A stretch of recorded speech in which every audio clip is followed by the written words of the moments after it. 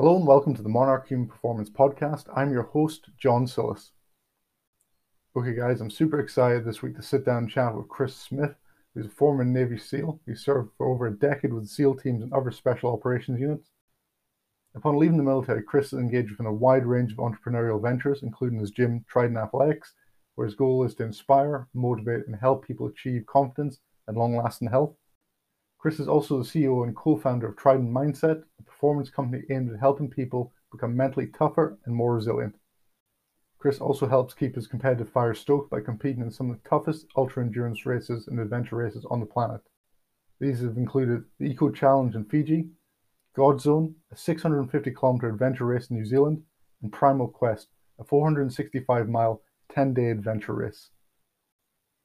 In this episode, me and Chris talk about his military career, his thoughts on mental toughness, why he created Trident Mindset, and how people can train to enhance mental toughness and some of the common faults they make.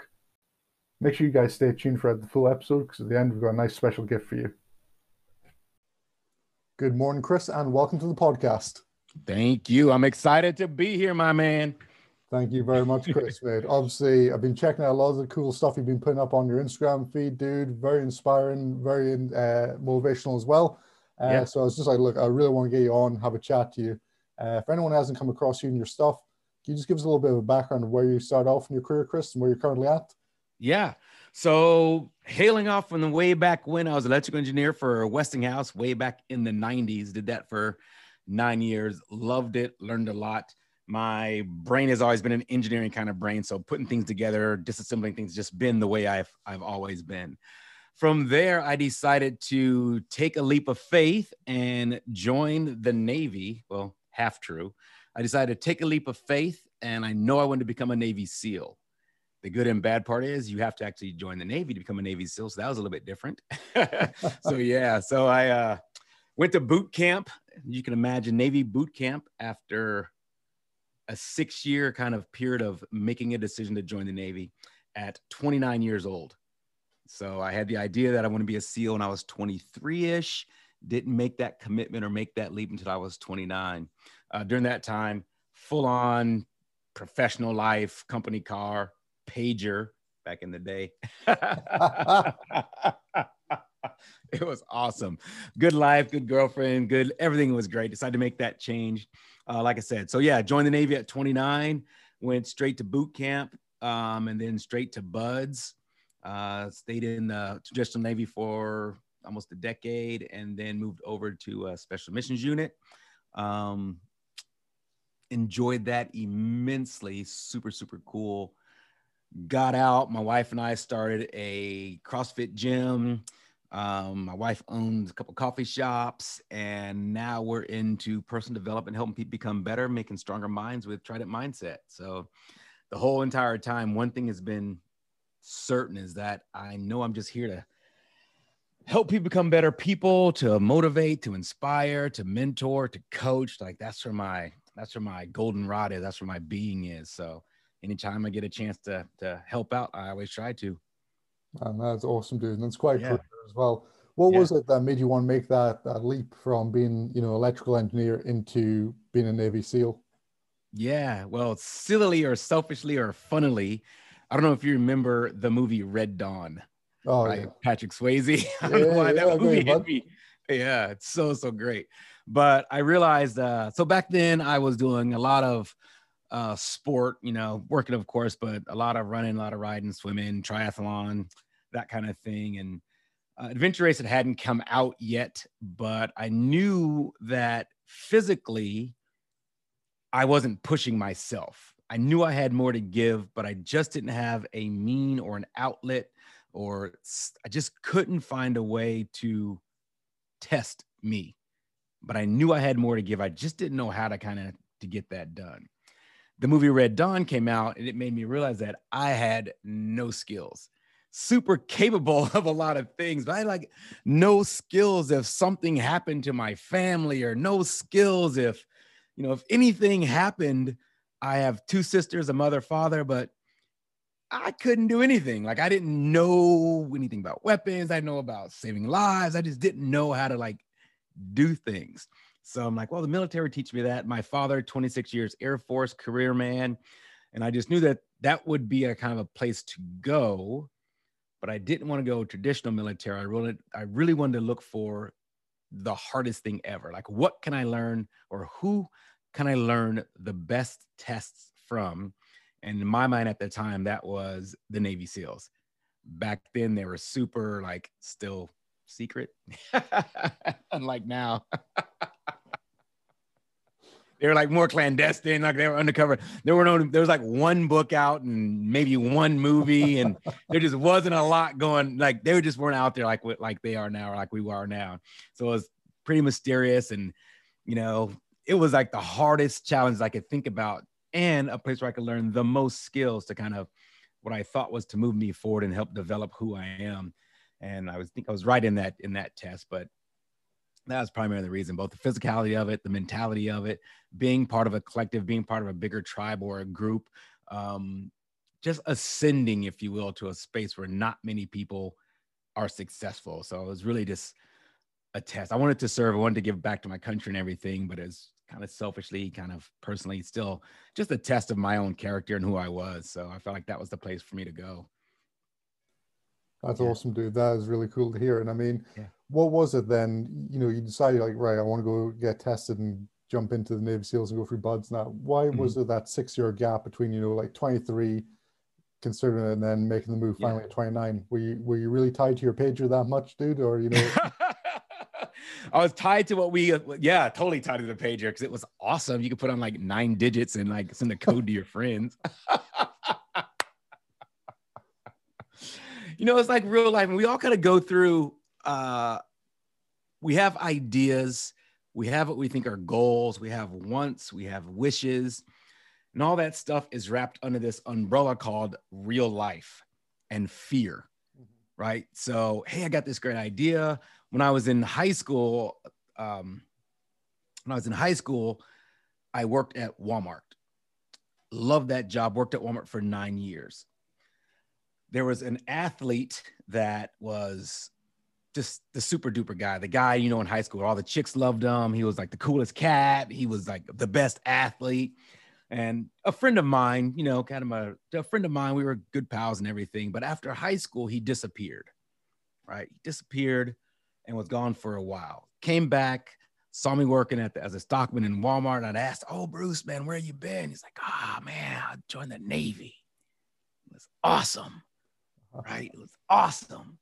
And I was like, where'd you go? I was like, oh man, I can't tell you. Because it was still secret back then, right? But he had gone to BUD/S. He wasn't successful, but he had gone to BUD/S. I didn't know that then, but I kind of figured it out.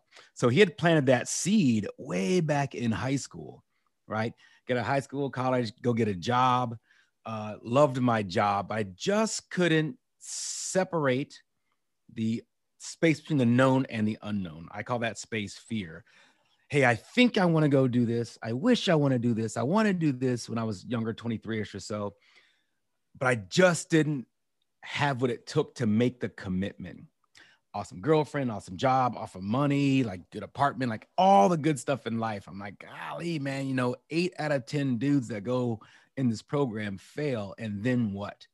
So it was really challenging for you to make the decision to make the break or make the decision to actually go leave everything I had behind. Mm-hmm. Super, super challenging, super, super scary. Telling everybody that you loved, everybody that you cared about, that this is what you're going to do. And like most men fail in that endeavor. And it was a spooky time. So, but sometimes you got to either get on the pot or get off the pot, and shit, or whatever that saying is, get on the horse and ride it. But you got to just make the decision. And it did take me about 6 years to make that decision. The interesting thing is, though, back and forth over the decision last 6 year or that 6 year period. But once you make that decision, now you're free. Now you can move forward. Mm-hmm. Now you can find out who you really are, because all the other stuff was just an anchor kind of holding you back into this space. And we all have those thoughts. I still have them today about things that we wish we could have done or wish we would do. And we just let stuff hold us back for whatever reasons. We think it's more important or just a higher priority. But, hard me to make hard choices. And that was just a hard choice. Yeah, definitely, dude. I mean, it's totally a hard choice, especially if you've got an accomplished career. You've got like the trappings and the comforts that come with being successful in your chosen career, and then making Absolutely. that switch to something that's more of a Spartan lifestyle, in some ways going into the military and that hardship as well. What was Yeah. it like then rocking up to, Coronado as, I mean, correctly, as the older gentleman there, at 29 years old compared to some of the Yeah. young bucks? Yeah. Uh, dare I say, like, age is just a number. I think I am blessed in that my body, I'm 54 years old now, but I don't feel like a 54-year-old man. My friends that are my age seem a lot older. I just never really, I've always been in decent shape. I've always taken care of myself. I've always just had the physicality to kind of do things. So even though I was 29 years old, I didn't actually feel like I was 29. I was older than everybody but one person in my class, but I never felt like I was an old person. I jived well with all the guys. I was leading in some things and failing miserably in other things, so age really didn't make a difference, but it did give me a little more fuel because everybody else was younger. And can the old guy keep up? I'm like, fuck yeah, dude, I'll keep up and smash your ass. Right. Like, so yeah, so it was kind of like, oh yeah, I can handle that, Yeah, so yeah. Buzz is extremely difficult and extremely challenging, as everybody knows.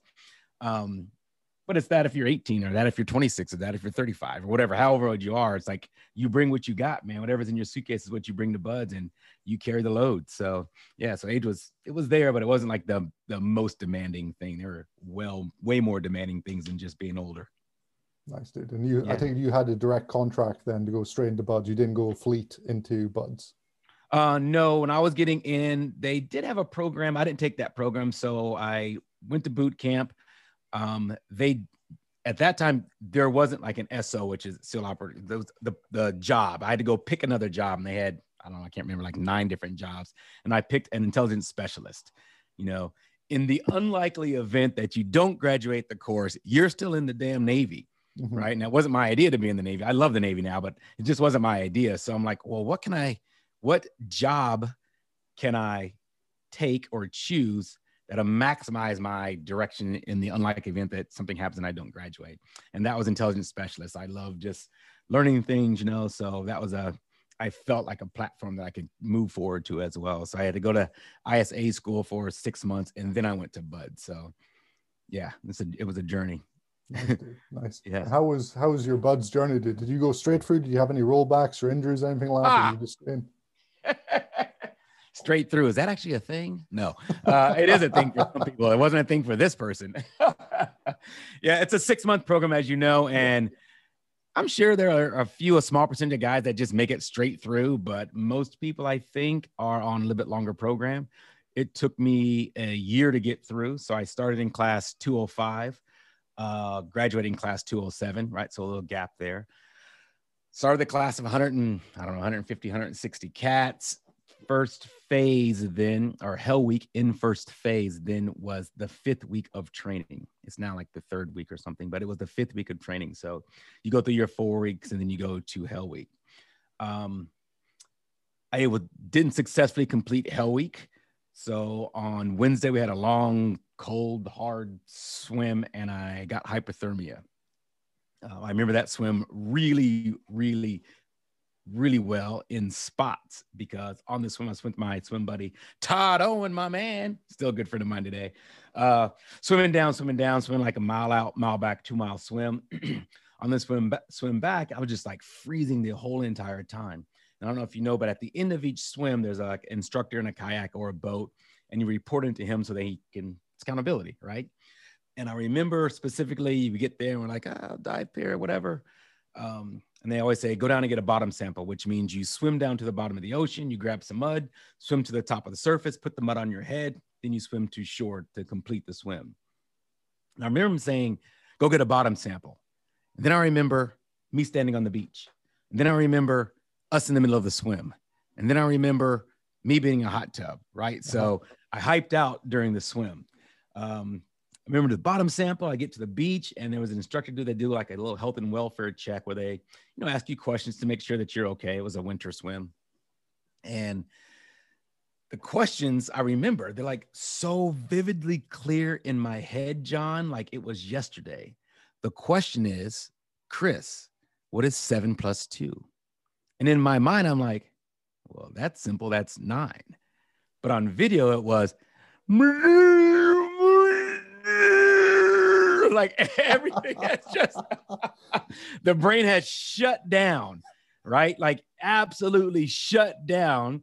My mind was crystal clear, but the body mechanics, the motor skills, absolutely gone. You know, what is 9 plus 2? 11. You know, you're all catonic and everything. Boom. Then I remember being in the hot tub. Boom. Then I remember being back in the swim. Boom. I remember being back on the beach. So I had these time gaps where a bit of consciousness, a bit of unconsciousness. The good thing about that is I still have, I had at that time the lowest rectal body temperature ever recorded in BUD/S. It may still be top 1 or 2. So my rectal body temperature, which means I spent majority of time in my hell week with a little thin thermometer up my yaya to measure internal body temperature. You know, we do a cold event and they check the temperature. And after that event, I registered an 88.4, which is damn cold. They ended up getting me to the medical building and got in the hot tub and got rewarmed and everything. So yeah, so I remember like super clearly, it's just so clear in my head, but the body just doesn't respond, which just goes to tell like how powerful mentality is, how powerfully strong your mind is if you let it lead you, you know. And I was not quitting BUD/S. Like, I don't care. I was just not quitting BUD/S.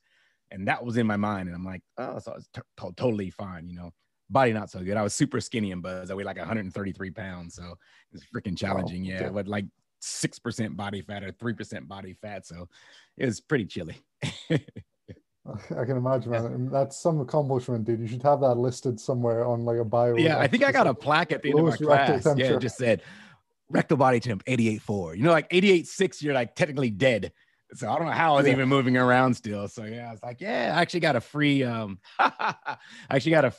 a BUD/S day, a free day off, right? So obviously, you know, you get that cold, and in BUD/S, you're not allowed to miss more than 2 hours of training, right? So for the entire week, you can't miss more than 2 hours of training. So after I spent some time in the hot tub, the nurse was giving me sugar and cookies, trying to get my body temperature back up, got dressed, and I'm going back out to the beach to meet my class. They're like, hey, man, you got to get back with your class or we're going to freaking toss you out of here. And I knew that, dude, no matter what, I'm graduating this program because I have told every single person that I know, every single person that I loved for the last 1.5 years or 2 years that I'm going to be a Navy SEAL, right? Like everybody knows, and I don't want to fail that goal for myself and just because that's what I told people I was going to do.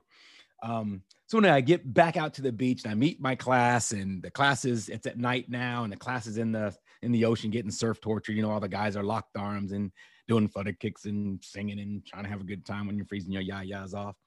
So they put me back, in the class, and, you know, I'm like, excuse my language, I'm fucked up, bro. I've got hypothermia, I've got pneumonia, I've got pleurisy, which is your lungs start to bleed on the inside. So your alveoli, your tissue can't perfuse oxygen. It just starts to bleed on the inside. So, you know, you're coughing, you're spitting up blood and mucus and stuff, and you can't take a breath because you can't perfuse oxygen of your lung tissue. But I am determined not to quit this program. Like, I'm going to graduate. I'm determined not to quit this freaking program. Get back in the class. We're in the ocean and we're flutter kicking and yelling, just like, just coughing up lung tissue and blood and sputum and stuff. And, you know, they bring everybody out and they're doing like another health and welfare check. And they're like, Jesus Christ, matey, you got to go to the hospital. I'm like, oh, I'm not freaking quitting. You know, and all the arms are locked together. And it was like, don't quit, Smitty, hang on, don't quit. I'm like, I'm not quitting. I'm coughing up a storm. And the doctor's looking at me. They're like, bro, you are fucked up, man. You got to leave. We're like, I'm not quitting. You know, like, that's what's in my head, is that if I quit this program, I don't get a second chance. I don't become a Navy SEAL. I would rather die than quit this program. But Buzz isn't out to kill you. I mean, it may feel like that, but that's not their goal. So the doctor's looking at me. They're like, hey, Smitty, you got to go to medical, man. You got to go to the hospital. I'm just locked arms into the class. We're all chanting, no, don't quit. Don't quit. I'm like, not fucking quitting. Like, I was so resolved in my commitment, right? In the class, like, that's what makes the team so great. It's like, we're there for each other. So resolved. The class is like, no, don't quit, don't quit. So the doctor's looking at me. So the commanding officer of Bud, the CEO of Bud, had to come down in his truck or in his van, look at me and say, Chris, I know you're not quitting the program, but you have to go to the hospital. And I'm still in my mind, I'm not quitting, not quitting. He's like, I understand that. Look at me. I understand you're not quitting. You have to go to the hospital because I don't know, man. The last time a CEO had somebody die at Buzz was probably not good for his career. So that's probably what he's thinking about, right? So he unties my cape, my life vest, puts me in the ambulance. They take me to the hospital. I stay in the hospital a couple of days, yada yada. But that earns me a free Buzz day, basically, with the point of the story, which means I get one day off, which I don't have to do nothing. I get to sit around and do nothing. Whatever else works out. Damn, man. It sounds like you fairly earned that day Oh, off, yeah. though, dude. Yeah. Being in that state and still hanging on is impressive, dude. But it's like, it's not just about me, though. It's really about just the ilk, the brotherhood, how people just rally together for a common cause of good. And it's like, oh, man, because other guys quit and you're like, bye. Not that I'm special, but like, you show the people you surround yourself with what you're made of, and they want to galvanize and be part of your team. I mean, it's just, it's a quid pro quo. It's a brotherhood. It's love, so it was kind of cool to see that. So they went on and I did it. So, I mean, you went through Buds, you took a year to get through the program, plus your one little rest day in between there as well, which is cool. Where did you go to? Which were you East Coast? Were you West Coast when you finished up with Buds? So I was West Coast. I was at SEAL Team 5. Loved it. It was great. So stayed on the West Coast. Buds is on the West Coast. Stayed there. Loved it, man. Made some great lifelong friends. Bonded with the peeps. Did some good work. All the stuff. I stayed there for just about 5 years, and then I picked up and moved to. I got hand selected of one of 6 SEALs to go work in a special missions unit here outside our nation's capital, so inside the DC area. So I did that for the remainder of my career. Nice, dude. And as for deployments, I take it Iraq, Afghanistan, where else in the globe were you sent to? No, so that's pre-war, right? So a lot of not so heavy combat there, just South Pacific, Asia, that kind of thing. So not a lot of action back in that time. The war kind of hadn't really broke out yet. So none of that started until I left the traditional SEAL teams, went out to a special missions unit out here. Yeah. Oh, yeah. Cool, man. That's awesome, dude. And then obviously you're saying as well, you and your wife own a CrossFit gym currently as well. Did you get into CrossFit while you were in the teams, or was that something you got into, once you'd finished up within your military career? So in the SEAL teams, I don't know if you actually CrossFitted. CrossFit was coming around by the time I moved from SEAL Team 5 out to here. It was just becoming bigger and bigger, and people were adopting the style of fitness, the philosophy of CrossFit, which is freaking awesome, right? Does a lot of good for a lot of people. Shameless plug regardless of leadership, but now leadership is better. Anyway, you might have to cut that out. Who knows? But it was coming around and people were adopting that philosophy. They were just adopting that philosophy, which was cool, is that inside the unit I was working with, big boy rules. Like, you take care of your own fitness, take care of your own things. So we kind of started the CrossFit methodology training inside that space. It's a small space, right? It's only 52 people at the time. So quite selective. And I kind of started a fitness program inside that. And that was before we started, my wife and I started our CrossFit gym. So trained all the guys in the unit. And then I kind of went and worked for another CrossFit space in the town I live in Alexandria. I did that for long time, maybe 6 years or so, 5 or 6 years, I think. Yeah. Nice, man. Yeah. I mean, it's an awesome modality to be into as well, and there's a lot of benefits from it. Yeah, huge. One thing I was wanting to chat to you, Chris, obviously, when I came across your stuff online, as I said, really inspirational, really motivating stuff as well, and just really clear, concise message. Mm-hmm. You talk a lot about within your message around the scope of mental toughness. Absolutely. And I mean, nowadays, like coming from a sporting background myself, mental toughness gets thrown around so much. Yeah. Like, oh yeah, mental toughness, and resiliency now as well. So there's all these different variations we hear of it. So I just want to get your thoughts on it. Like, what would you define as, being mentally tough? Yeah. I think it's really more about flexibility, right? Your ability to have control of your thoughts, understand, relate to the things that are happening around you, and having the wherewithal to control the things you can, understand the things you can't, and make good decisions. That's what it's about. Hey, you know what? I have to take onus if, whatever, say I'm driving my car and someone cuts me off, and I get to choose whether or not I get to be upset or not be upset. I get to choose how I react to the situations that are thrown at me. I can't control the things that are happening to me, but I can control how I react to those triggers. And I think that's what mental toughness is: the flexibility, the resiliency to make choice. Do I get upset? Well, Chris Smith really doesn't get upset that much, but people do get upset. You get agitated, you get triggered. That's fine. That's an emotion. That's going to happen. And that's okay. Mm-hmm. Understand it's happening and then make decisions based on that. Like, oh, whatever your metrics are, did somebody die? Did somebody get hurt? Is that okay? Is that, wow, they're really upset. Should that upset me? Like, you get to make the choices. And so it's really about understanding self, becoming aware of what's going on, and choosing your options to those triggers. That's what I think mental toughness is how you relate to the things that are happening, because we can't control everything. Yeah, definitely. Yeah. Definitely. Yeah. I 100% agree with that. And it'd be interesting to get your thoughts as well, because I've heard from different aspects on it as well and experienced through working in performance sport. But would you say mental toughness, is it something you're either born with or you're not, or, is it something you can truly develop over time? No, I 100% believe it's a skill or a tactic that you can develop. Just like everything else we use in our course, we use the idea of playing chess or playing basketball, right? Like, I can throw a basketball to a 5-year-old and they can throw the ball on the ground and catch it with their hands once or twice. And that's called dribbling. It's called dribbling poorly, right? I can teach you to become a better dribbler. Now, I might not be able to get you to the NBA, but I can teach you the skills it takes to do the basic things. And the stuff we're talking about, stoicism, intentionality, breath work, discipline, micro goals, focus, those things are just skills. If you practice those things, you will become better. We become the best, depends on how much you practice, like any other skill. So yes, I think they're 100% developed. And I believe we all understand, we're all born with the things we're talking about in the course, Try That Mindset. We're born with that stuff.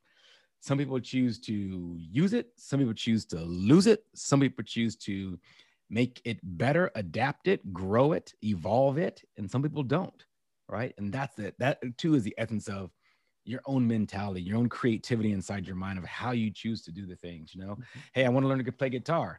Well, just because I buy a guitar doesn't make me a guitarist. I've got to practice, right? So I think what makes our methodology different is that we give you time to practice a new skill. One of the things, and I am guilty of it myself 100%, man, I can't tell you how many courses I've bought over the years that I don't take, or I look at and go through real fast, and I never put what I'm trying to learn in practice. I never execute on the new information that I'm getting. So we're kind of forcing our clients, our people, our tribe to, hey, I'm going to teach you one thing this month. Practice it this month before we add something else to your plate, right? We add something next month. Well, practice what you learned last month and add some more stuff to your plate. So I think that's what the biggest separator or unique ability, is that a word? Uniqueness, something, I don't know. That's what makes us different, that we give you time to practice. We give you workouts of the day to practice. We give you assessments to see how you're doing. So it's a learning practice or a learning process, because it is a skill and a tactic. Yeah, I think that's massive to have that element to it as well, Chris. And from my own experience, from like even just falling into the trap of continual development, so stuff like, you see posts like, oh, if you want to be successful, most high-end CEOs and stuff like that will be reading, 52 to 60 books a year. So like, in a bit a week and that. So I fell into that trap. So, right, I've got to get through the book, Yeah. Yeah, I'm passively reading, but I'm not actually implementing anything here. So my reading I've probably cut in half, like 25 books to 30 books a year. But I'm actually Absolutely. delving in and I'm actually trying to apply things now and be like, right, how can I get the most from this book right now? Yeah, exactly.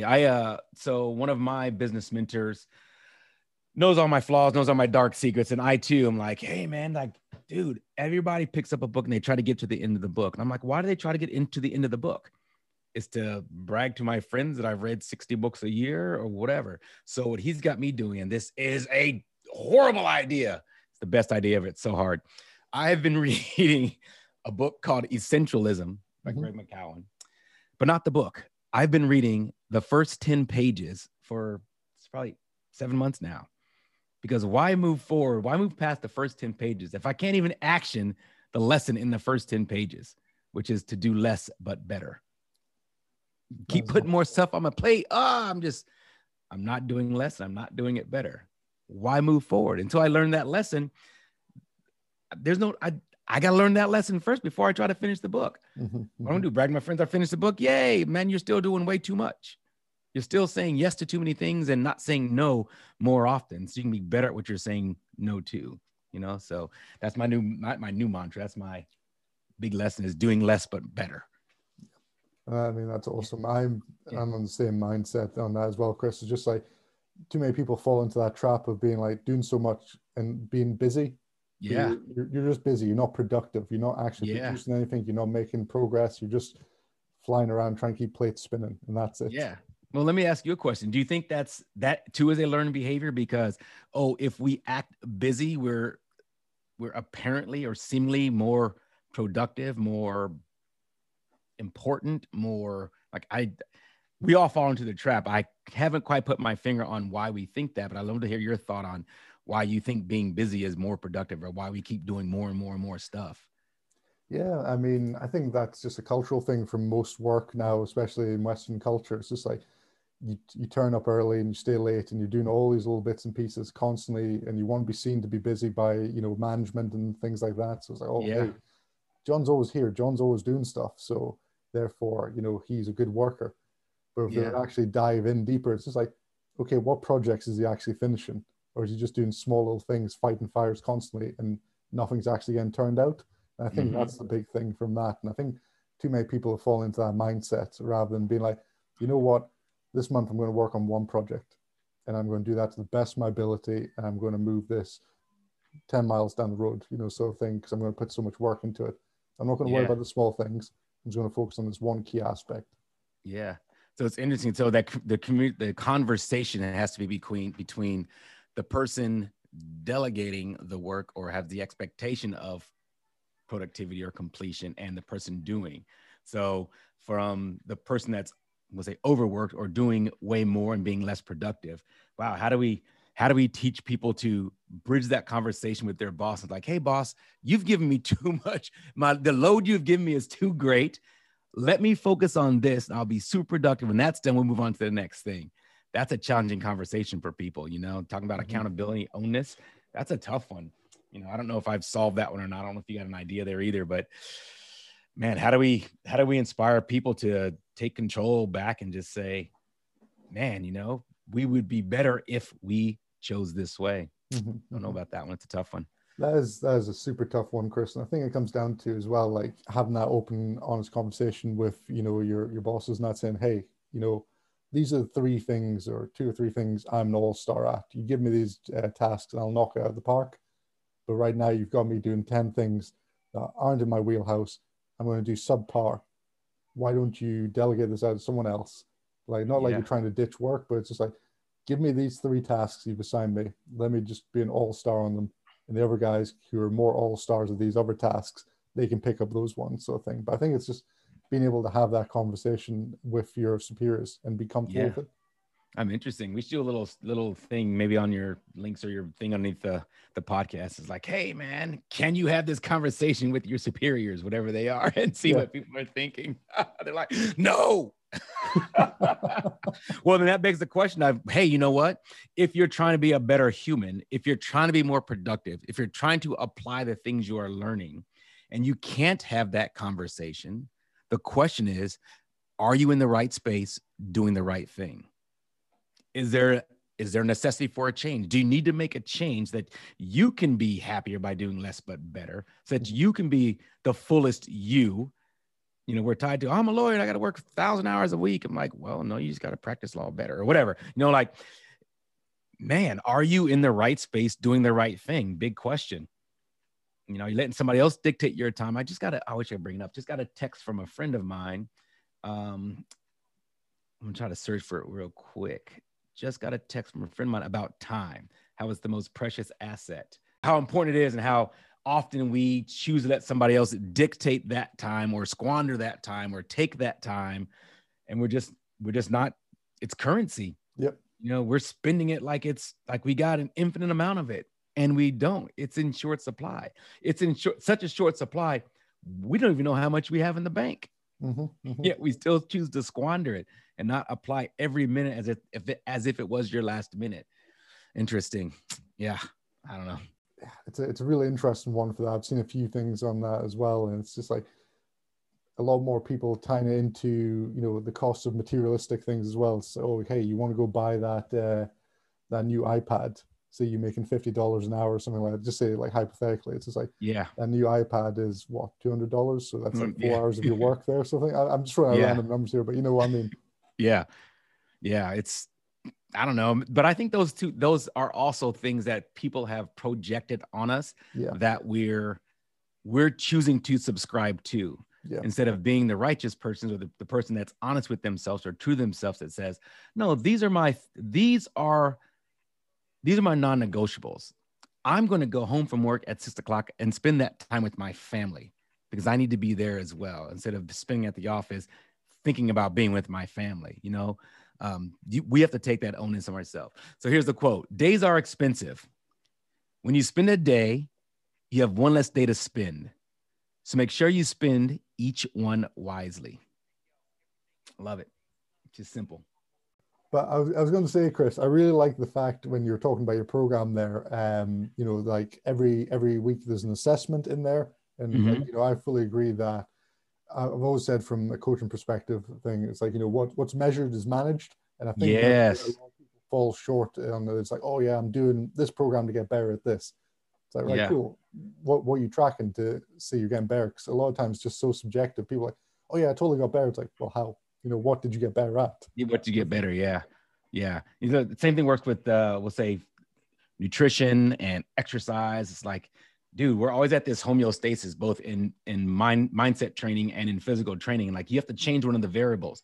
Okay, well, we're all an experiment, right? You're different. I'm different. Everybody meets going to be different. Well, what did we change? And what did that do? Right? If you don't manage that,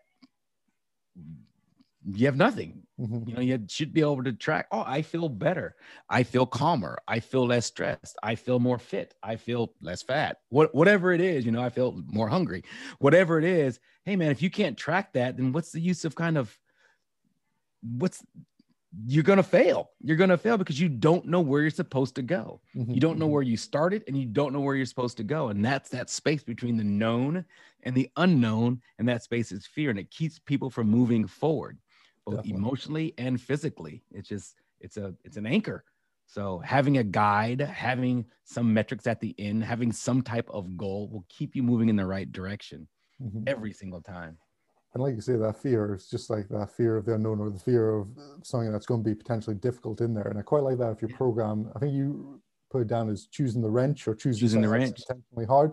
Yeah. So do you, like, for that, do you just have prescribed, like, right, look at your, you know, for the client, look at your life. What do you find difficult or what you faced by, and, you know, doing that purposefully, is it? Or yeah, that totally is, because I can't choose something hard for you. I mean, I can choose something hard for you, but that's just my subjective opinion on what I think is hard for you.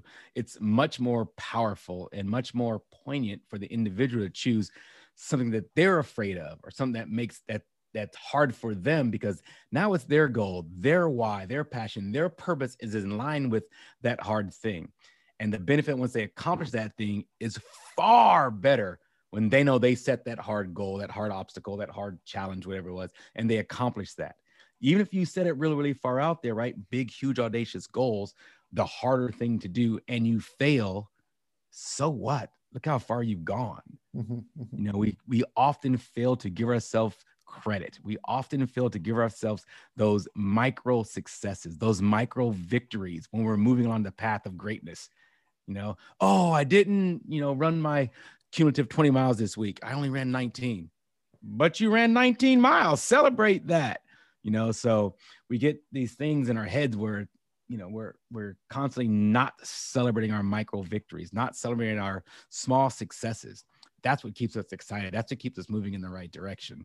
So we try to stress that a lot. So choose hard things. Please choose the wrench. Sometimes that wrench hits backs, but that's okay. You're stronger and better for it, right? So, I know, man. And I think that's the huge thing. Because a lot of people are, afraid to fail, but it's just like, yeah, they don't see the lesson that can be learned in failing as well. It's just like, you learn so much more from it. Yeah, that's because they don't set themselves up correctly to begin with. Mm-hmm. They're like, hey, no matter what, I'm going for this hard thing. I'm going to learn and celebrate every day or every milestone, whatever you put your milestones, every milestone. So now you don't feel, if you don't make that go, you're like, oh, but look at all these successes that I've accomplished on the way, opposed to not managing any of the successes and then not meeting your goal. Then you went from 0 back to 0. Right. So you tick it off, you go into 100, you tick it off 1, 2, 5, 7, 9, get to 98, get to 99 and don't make 100. You got 99 successes that you can look back on. Mm-hmm, right. Mm-hmm. So we should manage those as well. Definitely. And just setting those micro goals as well is the big thing. And like you say, celebrating your successes is one thing I've been guilty of in the past is, right, that box is ticked, move on to the next, and not celebrating it. But like I've just started from my own personal side of things, I've just started at PT school. So it's going to be a long process, but it can be daunting at times looking ahead going, oh, wow, this is, a 3-year program. Yeah. For me, it's just like, take it week by week, even day by day. At some points, that's how it runs. So it's like, cool. And then you add into that, okay, I'm planning to learn something today, but also I'm planning to give.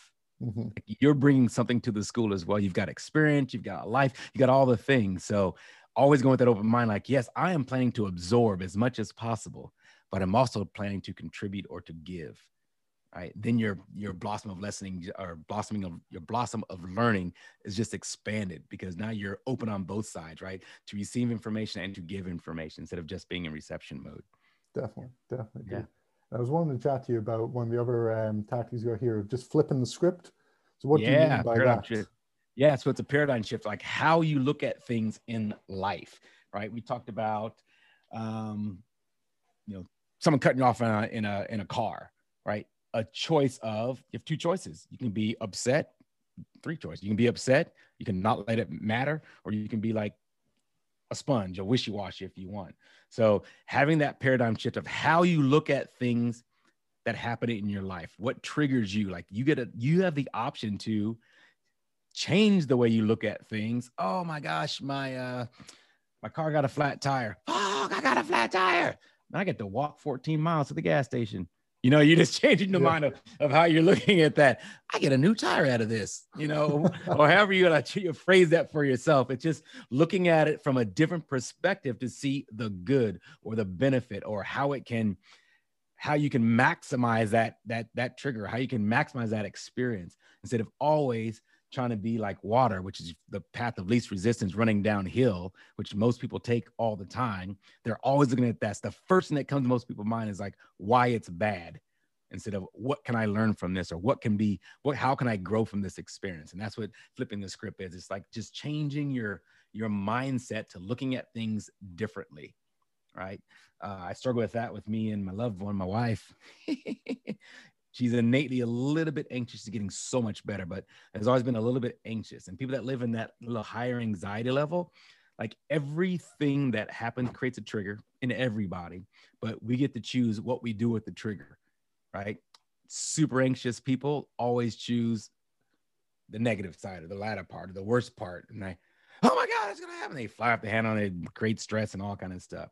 By flipping the script, you're like, oh, that happened. Well, that's exciting. I never had this experience before. And you thinking about it in different perspectives. And that's what flipping the script is. It's just changing your mindset and thinking of ways it can be productive instead of not productive. Mm-hmm, mm-hmm.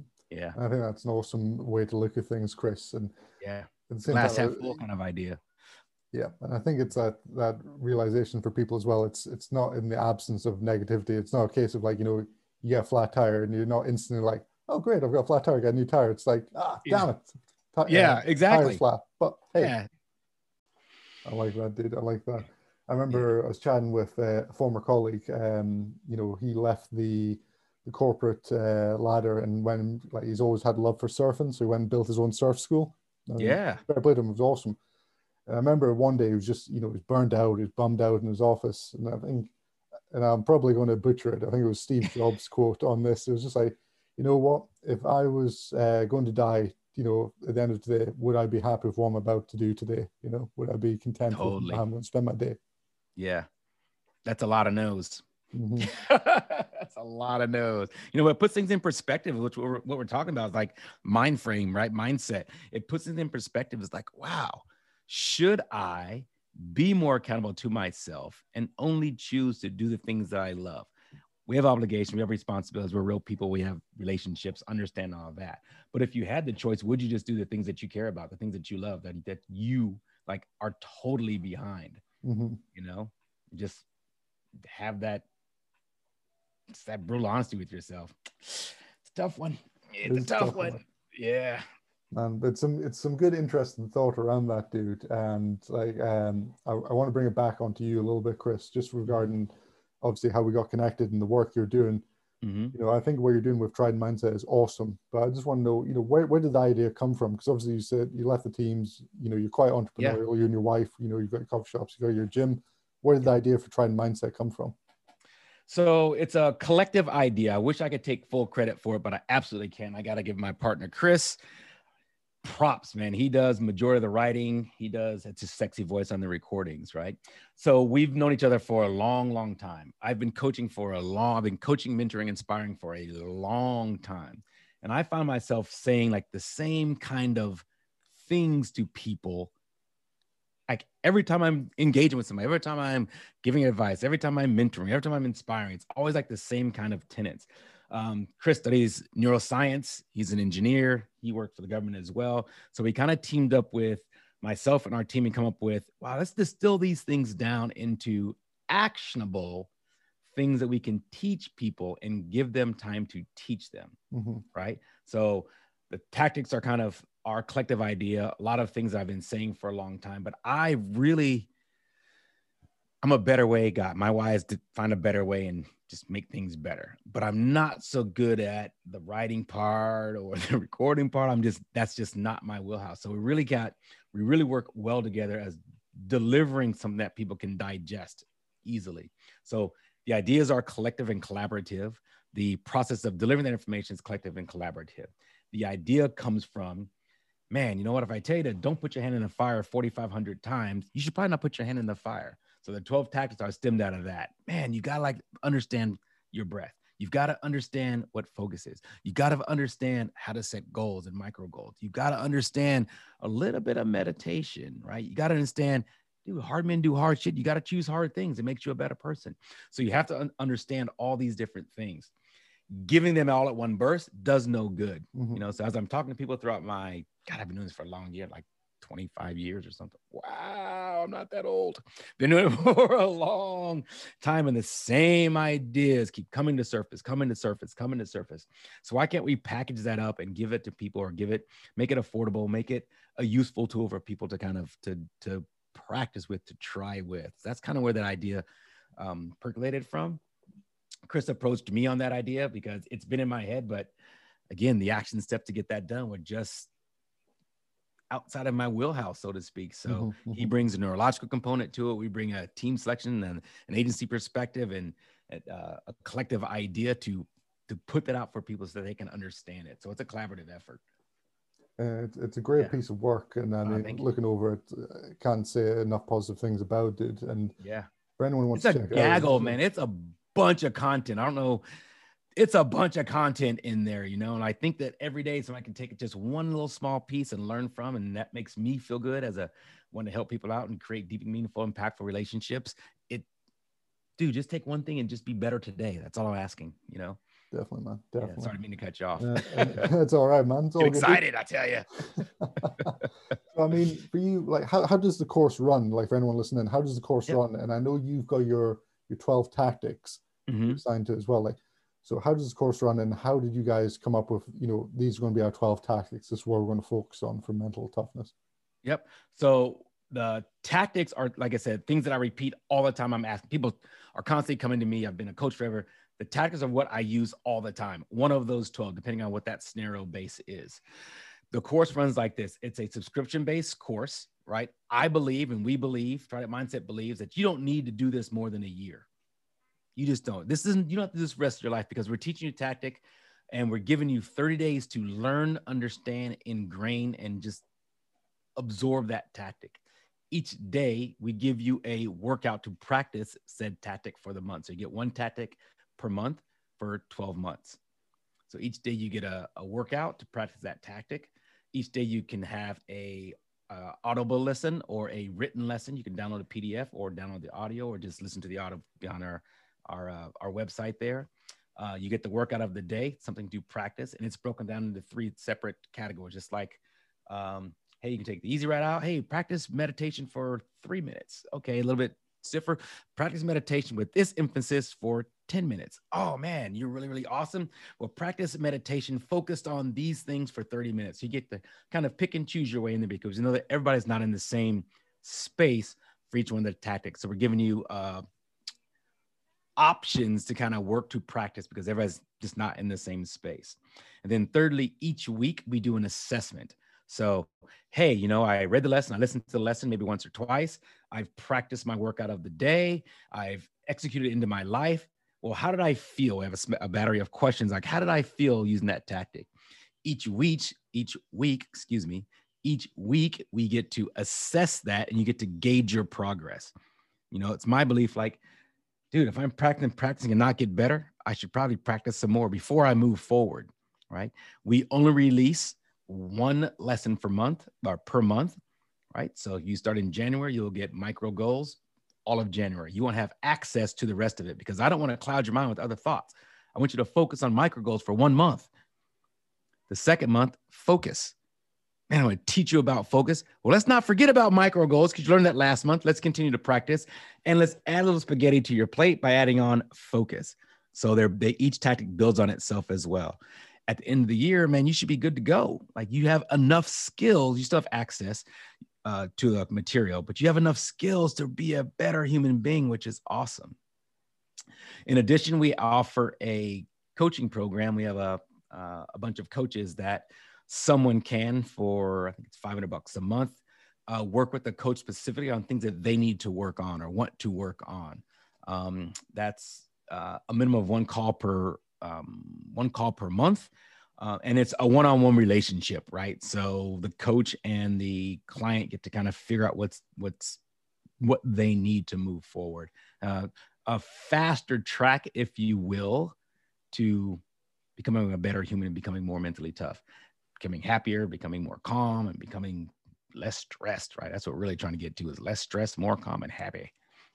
That's what's great, though. It's like, hey, we're not trying to tell you to not have emotions, to not, have those thoughts. It's like, hey, man, that thought is it. That's the same thing as meditation, right? That thought is going through your mind. Accept it. It's what happened. You got a flat. Okay. But now what? That's the important part. Hey, you got a flat. You can be pissed off at the flat. I knew I shouldn't have took that left, or whatever, however you want to look at it. And it's like, okay, it's a flat. Now what? I can choose to be angry for the rest of the day and be pissed off when I get to work or whatever. Or I can choose to be like, I got a flat. I got to do something about it. Well, it's just a flat. Yep. I didn't run over a kid. Nothing happened. It's just a flat tire, man. They make tires every day. In fact, they make used tires. You can do whatever, I get to save money on a used tire, man. I thought those, whatever, how you want to look at it, it's up to you, right? And that's what we're saying. Like, you're in control of these things. Learn to be in control. We're not saying forget about the bad stuff or forget about stuff that happens. Man, you're a human being, man. You need all those emotions. You need all those feelings. You need to be whole, right? Like, you stub your toe. Yeah, it's going to hurt for a minute. Then you can choose to laugh at it. And like, oh my God, I kicked that thing again, the edge of the bed this morning for Chris. How many times I got to kick that bed with my pinky toe? But look, it makes me laugh. I'm like, it's the bed doesn't move. It's always there. I've kicked that thing 1,000 times. I can choose to move the bed or choose like be aware and go, I'm going to walk around the bed today and celebrate that. Yay, I didn't kick my toe.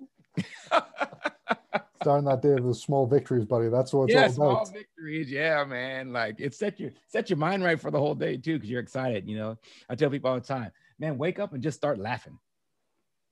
I like Try that, it tomorrow. dude. I like Wake that, up, man. just start laughing. You're like, you can't have a bad day if you just wake up and just start laughing for no reason, because then you can't stop laughing. You're like, oh my God, I'm laughing for 5 minutes before I brush my teeth.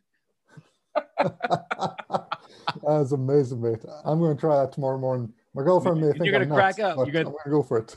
Yeah, I'm telling you, you're gonna start laughing. You're gonna think about me, and you're gonna laugh some more. It's gonna be a great day. You're like, oh man, that was awesome, and I didn't kick my toe. Oh man, honestly, Chris, it's awesome. Like Jandy, and just like to get the rundown on what your program is with Trident Mindset, Yeah. and like just what you guys are offering is just an incredible program and resource for people just to get better. Now, that's it, man. My question though is that's a great program and stuff for people to get better. Mm-hmm. What does Chris Smith do to get better? What do you engage in for your own development? I ask everyone who comes on this show, what their book, their website, or their app recommendation is for their own education. Yeah. So for you, Chris, can you recommend any of those to us? Yeah. I'm not going to recommend an app because I've probably downloaded every single app in the App Store. No, like every single one. So I'm a better way kind of guy. I love science and engineering and engineering and all the stuff. I love all this stuff. So for me to get better, it's really about personal relationships. So I try to put people in my circle that hold me accountable, right? When I say I'm going to do something, I need that personal connection to be held accountable. So I have people in my circle that do that for me. For apps, God, there's so flipping many. I love my Garmin Connect app. I use Day One Journaling, or the Journal app, which is a new tool for me because I've been struggling with journaling for ever. Only because I'm really challenged with routine. I love variety. I love being all over the place. I love the stuff, but for me to continue to develop, I need to establish some routine. So the journaling, Day One Journal has been just a godsend for me. Like fast, easy, efficient, first thing in the morning or second thing in the morning, maybe third thing in the morning. But it's in the morning, it's been super, super powerful for me. I personally, I own a gym, so I don't use very many fitness apps, but I do like Garmin Connect because it's easy. It's on my watch. It tracks all my movement. I'm not really one to manage my food. I just eat cleanly. But for me, honestly, it's more people driven. It's more relationship driven. I know that my purpose on this planet is to find a better way to create deep, meaningful, impactful relationships. That's what it is. And for me, in order to live my purpose, it's human beings. It's conversations like this. It's human beings, man. That's what jazzes me up every single day. That's what jazzes me up. Like for real. Like I love looking at people. I love being out for advice. I love to listen to them. Like that's for me. So if human beings could be an app, that's what I'm totally into. That's cool, dude. That's cool, mate. I mean, need to have a word of the App Store. I think we need a Chris Smith app or something like that. Just something that goes off of your a lot of loud noises. I'm struggling. You talk about things to make people better, because that is my journey. That's my destiny. And I'm coming from a world of the SEAL team. I'm coming from a world where we don't put our stuff out there in the social media kind of realm. It's just not the thing that we do. We've always been the gray man. We've always been like really, really keeping our stuff close to the vest.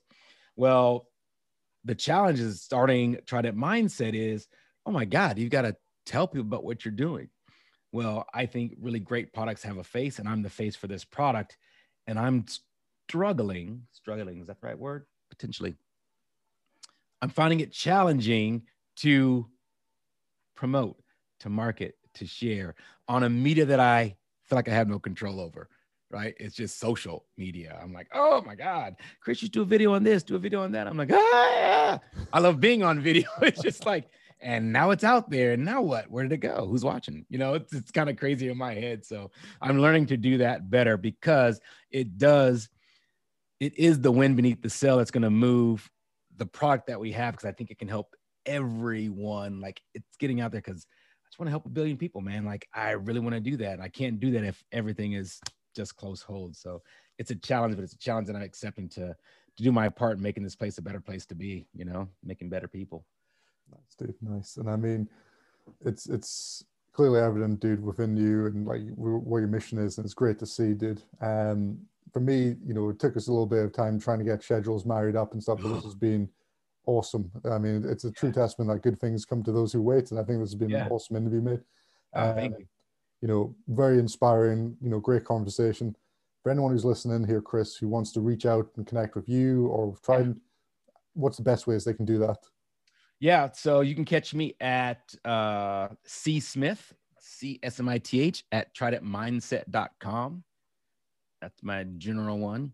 If you just put everything through there, it's great. You know, the website's tridentmindset.com, www.tridentmindset.com. That's my catch-all. So I try to keep it very simple, right? Just cool. One place, C Smith at tridentmindset.com. That's the way to get it done. No shameless plugs. I do have room for 2 people in my tribe of personal coaching. I don't do more than 10 people at a time. So I have 2 spots open. I'm not selling myself, but you know, but I enjoy helping. So yeah. Oh man, you should sell yourself more, dude. I mean, guys listening to this are going to be pumped up. You know, if you want to move yourselves ahead for the next 12 months and be in a better spot going in 2022, guys, please, if you listen to this, reach out to Chris, get on that program, make, you know, that quantum leap in your life, I'd say. Yeah. We'll give you guys we'll give you, John, like a 30-day free trial for your listeners, whatever. They have access to all our stuff. Just take it out, take a peek. Yeah, man. Even I tell people all the time, like, hey, man, yes, there is a charge for the program, but man, take it for 30 days, learn something for 30 days and use that for the next 30 days or whatever, however you want to do it. You know what I mean? It's like, dude, it's good information. There's a lot of content back there. Just be better. That's my real purpose on the planet, is to create deep and meaningful relationships that are impactful. This is a tool that we're using. So take advantage of the month, man. And if you guys need anything, just hit me up at the email and I will answer your jazz. That's for sure. That has been awesome. Chris, yeah, man. Appreciate you, brother, man. Thank you very much for coming on Speaking Bud. Awesome. Thanks for being patient with my crazy schedule. It's all good, my man. It's all good. All right. Thanks, John. Catch you, boy. Catch. Hi, guys. Really hope you enjoyed this week's episode of the Monarch Human Performance Podcast. I just wanted to say thank you for your continued support to the show. We're slowly growing each week and getting more downloads, which is truly incredible for such a niche-specific podcast. To continue supporting us, can I ask you to do me a simple favor? First of all, subscribe to this podcast on whatever platform you're using so you can receive each new episode as soon as it's released. Secondly, if you found something educational, if it made you see a different perspective, or if you took something away from this podcast that made you better, please leave us a review, as it means a lot to me, and please share the show. This will help us to grow the show and really get this information out to a lot more people.